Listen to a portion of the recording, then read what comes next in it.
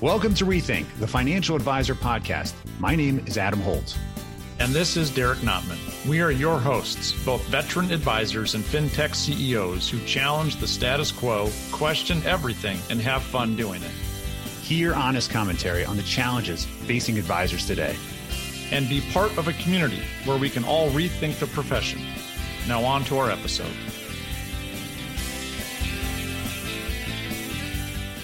Derek, are advisors seeking modern best practices? It's an interesting question, Adam. You know, I think that we are all exposed to a variety of best practices, but they are, I would argue, siloed. And how often do we really seek them out? And I go back to my insurance BD days, and we learned a lot of great things, but they were from other people in our office or in the community of that company. And let's face it, we need to be on the cutting edge as things are transforming faster and faster and faster. And man, I mean, it's tough being an advisor, Adam. There's so many things to do. And now you're asking me to go seek out all the best practices on top of the 4,000 other things I'm doing today. Of course, man. You know, you're an entrepreneur. What'd you call it in our last session? An advisorpreneur? Advisor. No. You was it an entreprovisor? Entreprovisor. Whatever it was. Just because we have to mash up everything and rethink. We really do. That's a good thing. It's a good question. I think that advisors are, but I think we could do a lot better job of seeking out best practices. I have really seen a lot of fellow advisors take this entrepreneurial spirit to heart, reading books, following blogs, working on self-help. I think we have a fantastic industry that affords us a certain type of lifestyle that allows us the time to invest in ourselves. Even if you are associated with a larger organization, I think there's a mindset that comes with seeking modern best practices.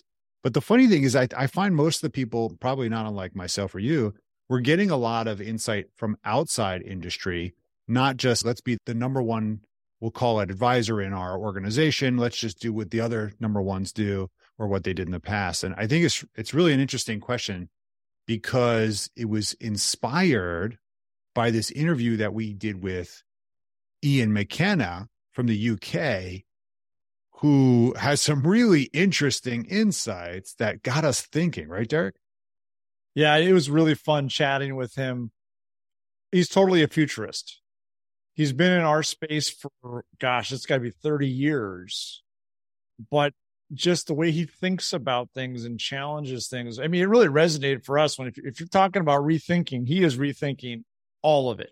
Well, and he didn't pull any punches too about what his thoughts were on the perspective of the United States advisor and the industry, which I think is going to be really fun to share with everybody here, because we had to take what was almost a 40-minute interview and chop it down into some really salient points for Ian, who, if you know him or have followed him in the past, he just really has some really great insights. So let's introduce Ian, because I think for those people who don't know Ian McKenna, he's been involved in a significant number of fintech startups, a consultant, has a team, has programs in the UK, and also travels to many of the events we go to here in the States as an evangelist, as an interviewee, as a media personality, columnist. He's started several companies. And I think when you hear what his perspective is from traveling the world, Derek, I think you'll also remember, and I think a lot of our audience will get some really interesting chuckles and insights as to what's coming. I look forward to debating what he talks about with you. You ready? Let's do it. So Ian, obviously you've impacted so many of us. You've been writing about fintech for so many years. You have a fantastic consulting firm in the UK. We've even talked to you about participating in the many events that you're supporting. So thank you for taking the opportunity to be here. We'd love to know, what's your unique perspective of the advice market today? I think we are right on the cusp of an unparalleled level of change in financial advice. If we actually look at how it works, how different is the traditional advice process today from 40 years ago? Yes, we've got bits of technology, but we're still kind of serving the same demographics. We haven't changed our industry in the way that so many others have. And I think what we are seeing now with a plethora of AIs emerging, and certainly what I'm seeing has been coming up with predictions of how future financial advice systems might work for decades. And there's been quite a number of people who sort of listen to what I say. And they're like, yeah, okay, Ian, you've lost the plot. I mean, my vision of how we will give financial advice less than a decade from now will include a scenario where we'll be inviting our clients to put on their augmented reality glasses, and based on their current level of savings, we will actually be taking them through a VR of their own future life. It's almost like doing the financial services equivalent of a Christmas Carol. Because what's one of the hardest things to do is to get people to save. But there were a series of adverts done over here about 5 years ago by Aviva. And what they did was they took customers and they got in a professional makeup artists, they got costumers, and they dressed these people up in line with their future lifestyle. And they made TV ads about what would they be experiencing as a lifestyle in retirement based on their current level of savings. Because they were real clients they used in this, and they gave them their real future lives. And some of them were really, really quite shocked. You know, there was one guy, bit of a Jack the Lad in his late 30s, flash car, whatever. He was getting on his bike to go to the library because he wouldn't be able to afford internet at home. You know, there was another lady who was like, she was going off on her 3 holidays a year. But if we think about how we interact with consumers today, one of the hardest things to do is to show them the lifestyle they're preparing for. You can actually do that really, really easy using virtual reality. You can then bring in things like testing on people's conversation and also through expression testing to understand if they're actually telling the truth. Are they telling you what they really feel, or are they telling you what they think the advisor wants to hear? Yeah, these technologies exist today. We just haven't put them into practice in financial advice yet. But the big thing that I'm seeing now is with the plethora of chatbots that are around there, all of a sudden people are quite literally coming to me and saying, some of those things you were talking about a few years ago, I thought you were mad. Now I see how it's going to happen. And let's look at paraplanners aren't as established in the US as they are over here. I remember being at a conference, I think it was T3 last year, and some people were getting excited about the idea of having paraplanners and what a good idea it was. And I turned around and said, be very careful what you wish for, because the main thing that most advice firms now want to get rid of is all the paraplanners that they do a very good job, but they're very expensive. And I can think of, as one firm immediately springs to mind, they've got 600 paraplanners in the business at an average of about £70,000. So, you know, not far short of $100,000 a year. The one thing I've been asked for by C-suite in scale advice businesses over here for the last several years is, can you find us a robo paraplanner? And of course, some of these things are beginning to come to light. If you look at what Conquest are doing in Canada and the UK and coming to the US very soon, they just raised 24 million earlier in the week, specifically to come into the US. And that's a really, really smart piece of kit. The advisor can drive the conversation, take it through the different steps. Or you can have a guided conversation, whether the, if you like, cruise control conversation, where the system will just take the advisor through the various steps it would be natural to raise. Or the third option is it just does full-on self-driving car. The advisor sits back and watches the tech generate all the advice. Christmas Carol analogy is brilliant. Yeah, I like that. And I find that a bit scary on the way that that's coming, but I also do see that as a massive opportunity. So along those lines, then, Ian, if that is what the future truly holds, what action steps do you have for those in the financial advice space? We have a lot of great advisors. We have some fintech folks. We have C-suites at insurance companies. What is your message to them? What's one thing that they should do? I have a simple question. Do they intend to still be in business in 5, to push 10 years' time? Because if they do, the overwhelming majority of financial advice businesses and all the companies that support them are not adapting their commercial model in a way that will be fit for purpose in 10 years' time. The AUA model doesn't work if most of your clients are relatively young and they're still growing their assets. It works quite well for the client in that environment because they don't pay very much. Doesn't deliver a sustainable amount of income. Now, all right, the US does benefit, well, US advisors benefit from having nowhere near as tough regulations as most of the rest of the world.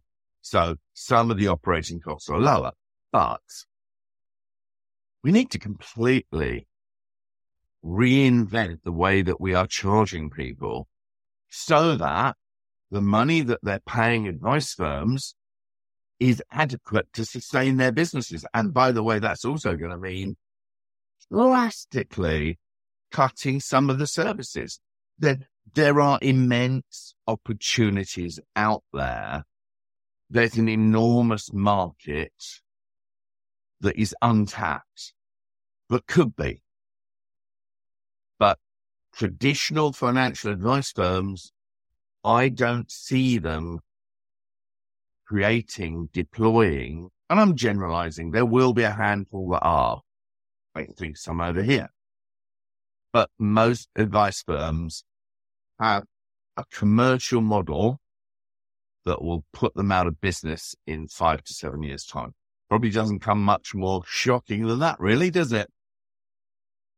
So the takeaways here is clearly the insurance industry is antiquated. Financial advisors, if they don't retool or figure out how they're going to address the growing market that's not all wealth only, are not going to be here. There's technology that's still not being utilized that's available today that our antiquated industry is not even thinking about, like VR, AI, and even facial recognition, like you talked about. And the bottom line is the reason it hasn't changed in the United States in terms of catching up on regulation is because the compensation models. Yeah, well, where are we going next? And what do we prepare so that we can meet the future needs of customers? One of the reasons I spend as much time traveling around the world, and particularly the US, is I think it's fair to say broadly on technology, you were about 3 years ahead of the UK. I think that's down to 1.5 years now. There are some areas where your life insurance industry is at least a decade behind ours. But then the US life insurance industry is the least efficient insurance industry on the planet by an absolute country mile. There are practices that are going on, which it's incredibly clear that firms could support consumers vastly better, but then people that are being paid very large amounts of money for running factories in the way they used to in the 1970s, your life insurance industry really hasn't moved forward since the 1970s. And it's quite stunning when you look at it. There are one or two companies they're up in the 21st century with everybody else. but the overwhelming majority of US life insurance policy providers, rather, are literally stuck in a time warp. And you get some of the people quietly off the record and ask them, look, is this really because, like, if you improved all these processes, a lot of people wouldn't make anywhere near as much money as they do? And the answer is, well, don't ever ask me that publicly, but yes. You know, I mean, your life insurance industry is in such a dire state. But then again, if you look at financial regulation, the US is 40 years behind the UK. And tell us why, though. That's exaggeration. Good. Yeah. How do we understand that? Because I think most of our US based financial advisors are not up to speed on what anybody else is doing, just what's in their backyard. Mm-hmm. What do we not know? The level of consumer protection provided by Reg BI is less than was provided to consumers in the 1986 Financial Services Act. In the UK. Yeah. I mean, basically, you don't have any consumer protection worth mentioning. Yet everywhere else around the world, you know, Australia, Singapore, various Asian countries, various Arab countries, various African countries, and of course most of Europe, have got, Canada's not very far ahead of you. Jason Pereira organized a really good fintech event in Canada and got well along to talk about the future direction. What could Canada expect to learn from the US? And on the one hand, he was talking about a lot of good tech from the US. But again, I mean, his statement was the UK was the most advanced nation in the world in terms of consumer protection regulation. Yeah, I'll be quite clear. We overdo it sometimes, but it's better than having none. And it's actually really now beginning to damage American software companies very, very badly, because half of your software companies, in all honesty, can't get over the fact that, I know America's a wonderful nation and 360 million people or so. There's 7.8 billion on the rest of the planet. And what if only 3% of those are rich? You've got some amazing advice tech software companies in the US. How many of them actually take it out to anywhere in the rest of the world? But they're now beginning to be at an enormous commercial advantage because the lack of regulation in the US now means that there is a symbiotic relationship between regulation and technology. You can only really achieve the highest levels of regulation with the latest technology.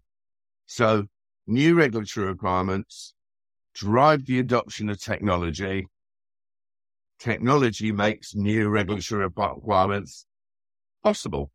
We've got a huge thing happening over here at the end of July called Consumer Duty. And so put this in context, an advisor will no longer be allowed to recommend a life insurance policy after the end of July on just a price assessment. Any comparison service that only looks at price and does not consider value will fail regulatory standards. So, and what we're seeing, if you give people a price comparison list for life insurance, their eyes always go to the lowest price. And then it's really hard to get them to come up. It's quite a strange one, really, because if you're buying life insurance to protect yourself and the people you care about the most, do you really want a cheap one? Or do you want a good one? It's a huge that's the commodity effect, isn't it, though, Ian? I mean, Totally is. Well, yeah, but if you start giving people value assessments, so what we see through the use of the system in various pilots that we've got going on now is give people the chance to buy a better policy rather than the cheapest one.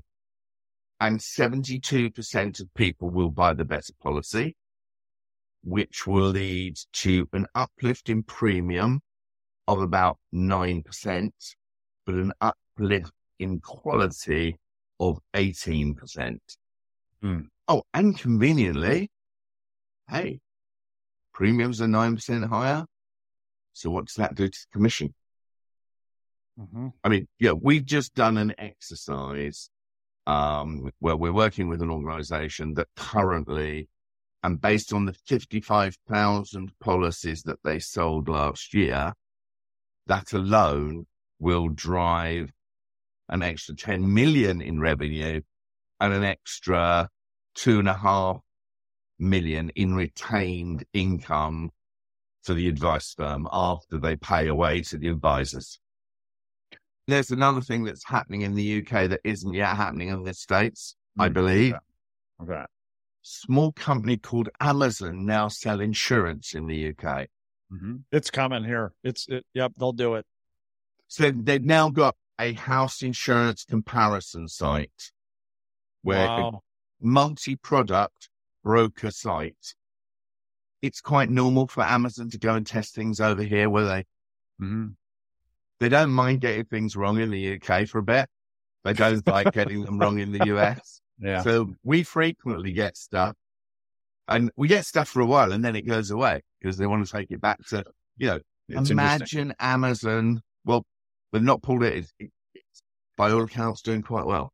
Google had a direct-to-consumer property and casualty unit even 7 years ago, and they pulled it because they found that the humans really were needed. It's funny because in 2018, I actually spoke in New Orleans, and I put this up on a huge screen in front of the main platform, and I said, Amazon will sell life insurance, Google will sell investments, direct-to-consumer, and they'll know how to position it right in front of you when you're thinking about it because they heard you, and that was 5 years ago, and I'm surprised it hasn't happened yet, but I agree with you that it's definitely coming. It's coming. Whoa.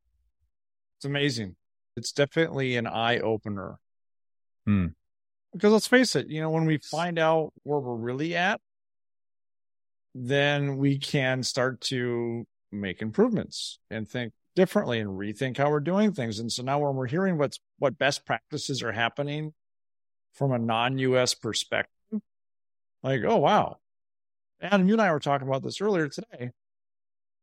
I've gone to the Morningstar Investment Conference in London. I've gone to the Johannesburg Stock Exchange in South Africa. I've met with different advisors and financial services companies outside of the U.S., and I've gone to non-financial conferences as well, because we can really learn some pretty cool best practices from outside of our normal sphere of living and working and so forth. This came up, a bunch of episodes ago with Becky Tumba from South Africa, who was talking about is the U.S. really in the number one spot where we tend to be very ethnocentric. If you remember that word from high school, and think about our world defined by America is number one, the United States is number one. And I thought it was interesting that he called out that the technology seems to be really on point here in the States, although that gap is lessening. But we are really far behind in consumer advocacy and protection, which I would tell you, for all of my conversations internationally, Derek, most of those advisors told us it was really difficult to just provide financial advice to people, which I thought would have been a deterrent from more people getting advice because they're making the process more difficult. Where in the States, it seemed like instantly everybody went from financial services salesperson to financial advisor, but that helped accessibility, didn't it? I think so. It's funny. I hear you say that. I'm doing some work with some large companies in South Africa right now, and we're even talking about compensation models. And they don't have half the stuff that we do here. Like so what? That's interesting. What do you mean? What do you mean? What do they not have? They can't charge hourly. They can't charge a planning fee. At least there's 5 large financial companies, if you will, in South Africa, the equivalent to like the large wirehouses or insurance PDs here in the States.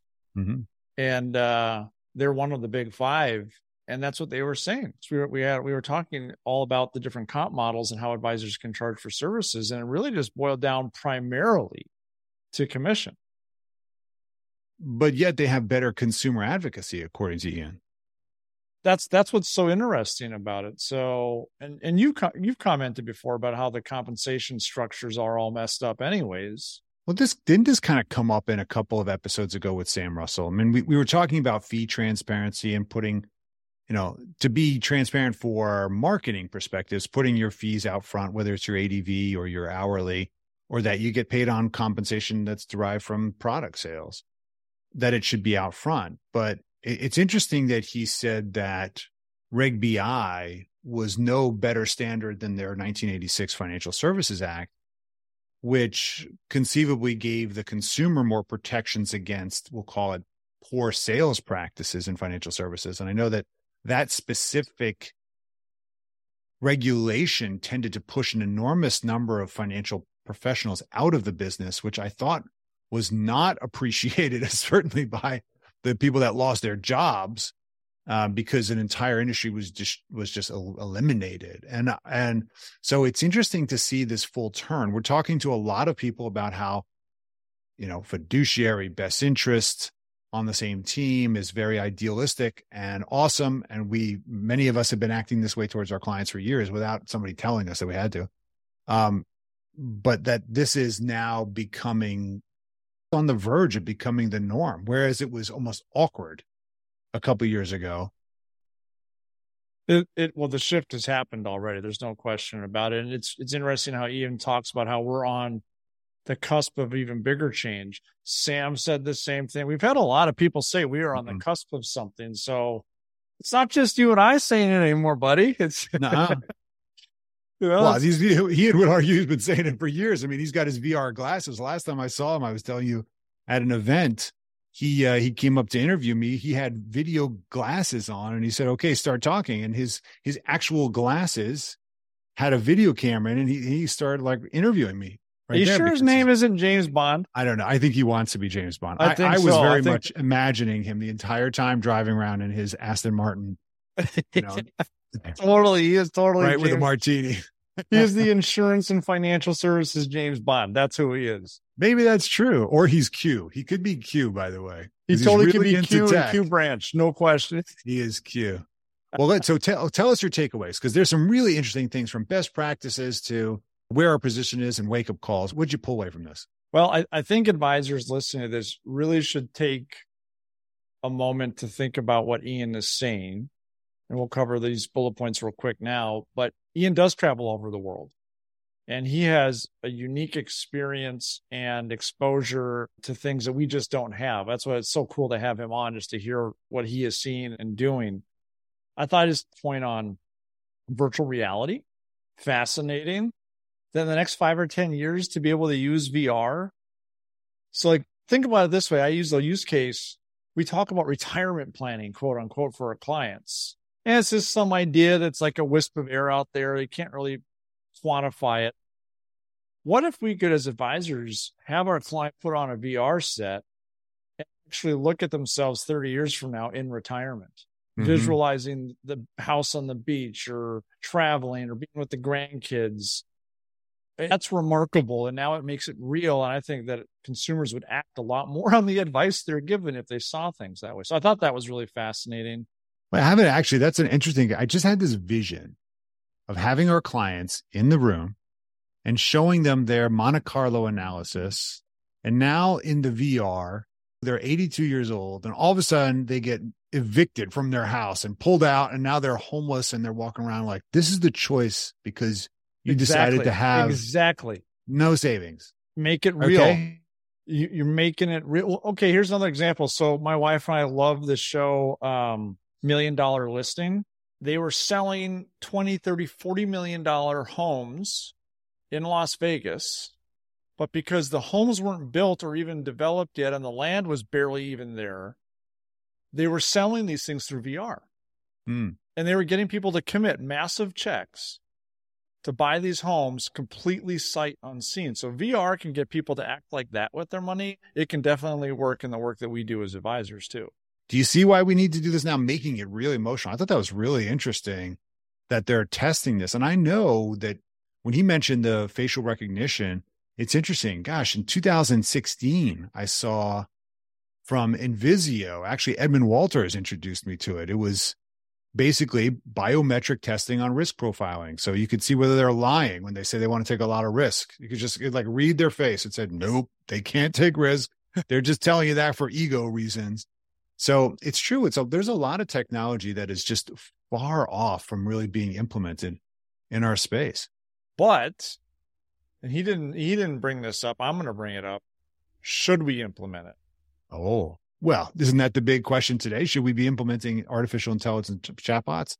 You probably have already seen the what are they called? Well, they have that open letter to AI that the open letter, for taking a break. And, I even did a post on LinkedIn about it because we are anticipating turning on our AI at Coupler as part of the work we do. And what I don't want is Skynet to take over. I really don't. And if I put myself in the consumer shoe and you're asking me as an advisor, yeah, we're going to do a biometric scan of your face to see if you're lying. And all these other things. If I'm over 25, I don't know if I'm going to do that. So I don't know. But Ian did mention is that, this is the other point, is he talked about the compensation models all messed up. And he made a really good point about, are you going to be in business in the next 5 to 10 years because of the younger generations and the comp models are not what they should be and so forth. So when you combine that with AI and all that other stuff, I don't know, man. I can see the VR benefits because that's not too intrusive. Heck, you could record those videos and give it to them. Yeah. Right? Send them the link to the video later or put it on VHS for them. Well, it's so funny you say that because we even saw implementations in the late, 2015, 16 using financial planning in VR space, basically meeting over VR and being like, okay, you got a virtual screen in front of you and there's your pie chart and there's your burn down chart. And, did that make it more engaging? No, it's kind of more like kitschy, it's not like, well, the infrastructure for clients aren't there either. It's not there. It's not but there. Neither was Zoom, though. Think about it. Neither was Zoom. I mean, if everybody has an Oculus at home eventually because their kids have it, it's actually interesting because Panos Lelodakis from Greece, he travels literally around the world. You can see him. He's got huge social presence. I met him at MDRT and Gamma years ago. We traveled, went to Taiwan together, and he's been wearing these goggles forever. He just hit, I think, 50 or 60 stages around the world in the last year, talking about, and he shows up on the stage with the VR goggles and says, this is the future. And I think a lot of people are catching on. They're saying, no way, this is true. And they will accelerate that. I mean, I don't know. It's hard to really think, Derek, that we're going to get a bunch of VR goggles and it's not going to be taken sort of seriously when we're gamifying your financial life. But gosh, that is how we take action, isn't it? There will be some challenges there, but if we can sell that value, Sam talked about sell the value, right? What's your value prop? If you can sell that and say, listen, I can show you what happens. Let me tell you what, when I say show, and really get into there, I would be, as a consumer, I think I'd be willing to go that far. Be like, what? So if I buy this boat today that I have to finance instead of funding retirement, this is what happens in 30 years? Huh. I guess I don't need that boat so much anymore. Yeah, that's interesting. You know what I just remembered? It was a conversation you and I had 2 years ago. It was one of our first podcasts. We talked about the future of financial product distribution. We did. We said it's going to change radically. Here we have Ian talking about Amazon distribution. Maybe the whole point of the VR and the next level of tech and social is that the product distribution or the solution distribution will really be through these types of products too. Maybe you will be playing your VR goggles and playing golf, and all of a sudden you'll see a billboard off in the background that says, buy your insurance or your mutual fund now, because we already know your portfolio is a mess. And you literally just click on that and say, like, hey, what do you want? Here's the value. Here's the boom, done. Like, is that possible? The interesting thing about what he said is that the reason that the U.S. hasn't had the level of innovation that one would have expected, given all this amazing technology, is because the bottom line is that the margins are stopping innovation. In other words, someone's getting paid an enormous amount of money relative to the value they're delivering, which causes a stymie relationship in the innovation, right? When several people are making way too much money, they just use that to say, hey, let's not make any changes. Okay. Because this is a good thing. Don't break it. It's not I like messed it. up. This Don't is break good. it. I can go Okay? buy that boat. But if the consumer base stops valuing what the guys making the margin are really generating on arbitrage, they'll be forced to change. And maybe that's really what's happening, is that the consumers, the next generation of much more value-minded, conscious, not as relationship-driven, that I've got to have an advisor that I trust, that boomer mentality that controls a lot of the money right now, Derek, I think is that kind of loyalty and legacy is going to wane on the AUA or AUM model. Because I don't know if I'm basically helping my parents who are now in their 80s, I don't know if I'm happy with them paying 1% or 10 or 20 grand a year to an advisor when they haven't built a relationship with me. They're not using the newest tech.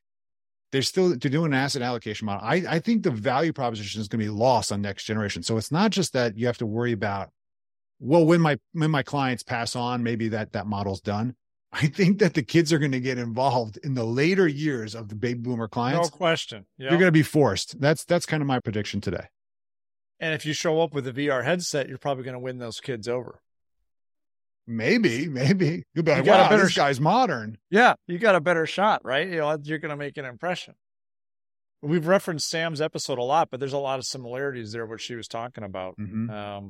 Any other bullet points, things you want to just point out to advisors before we wrap this baby up?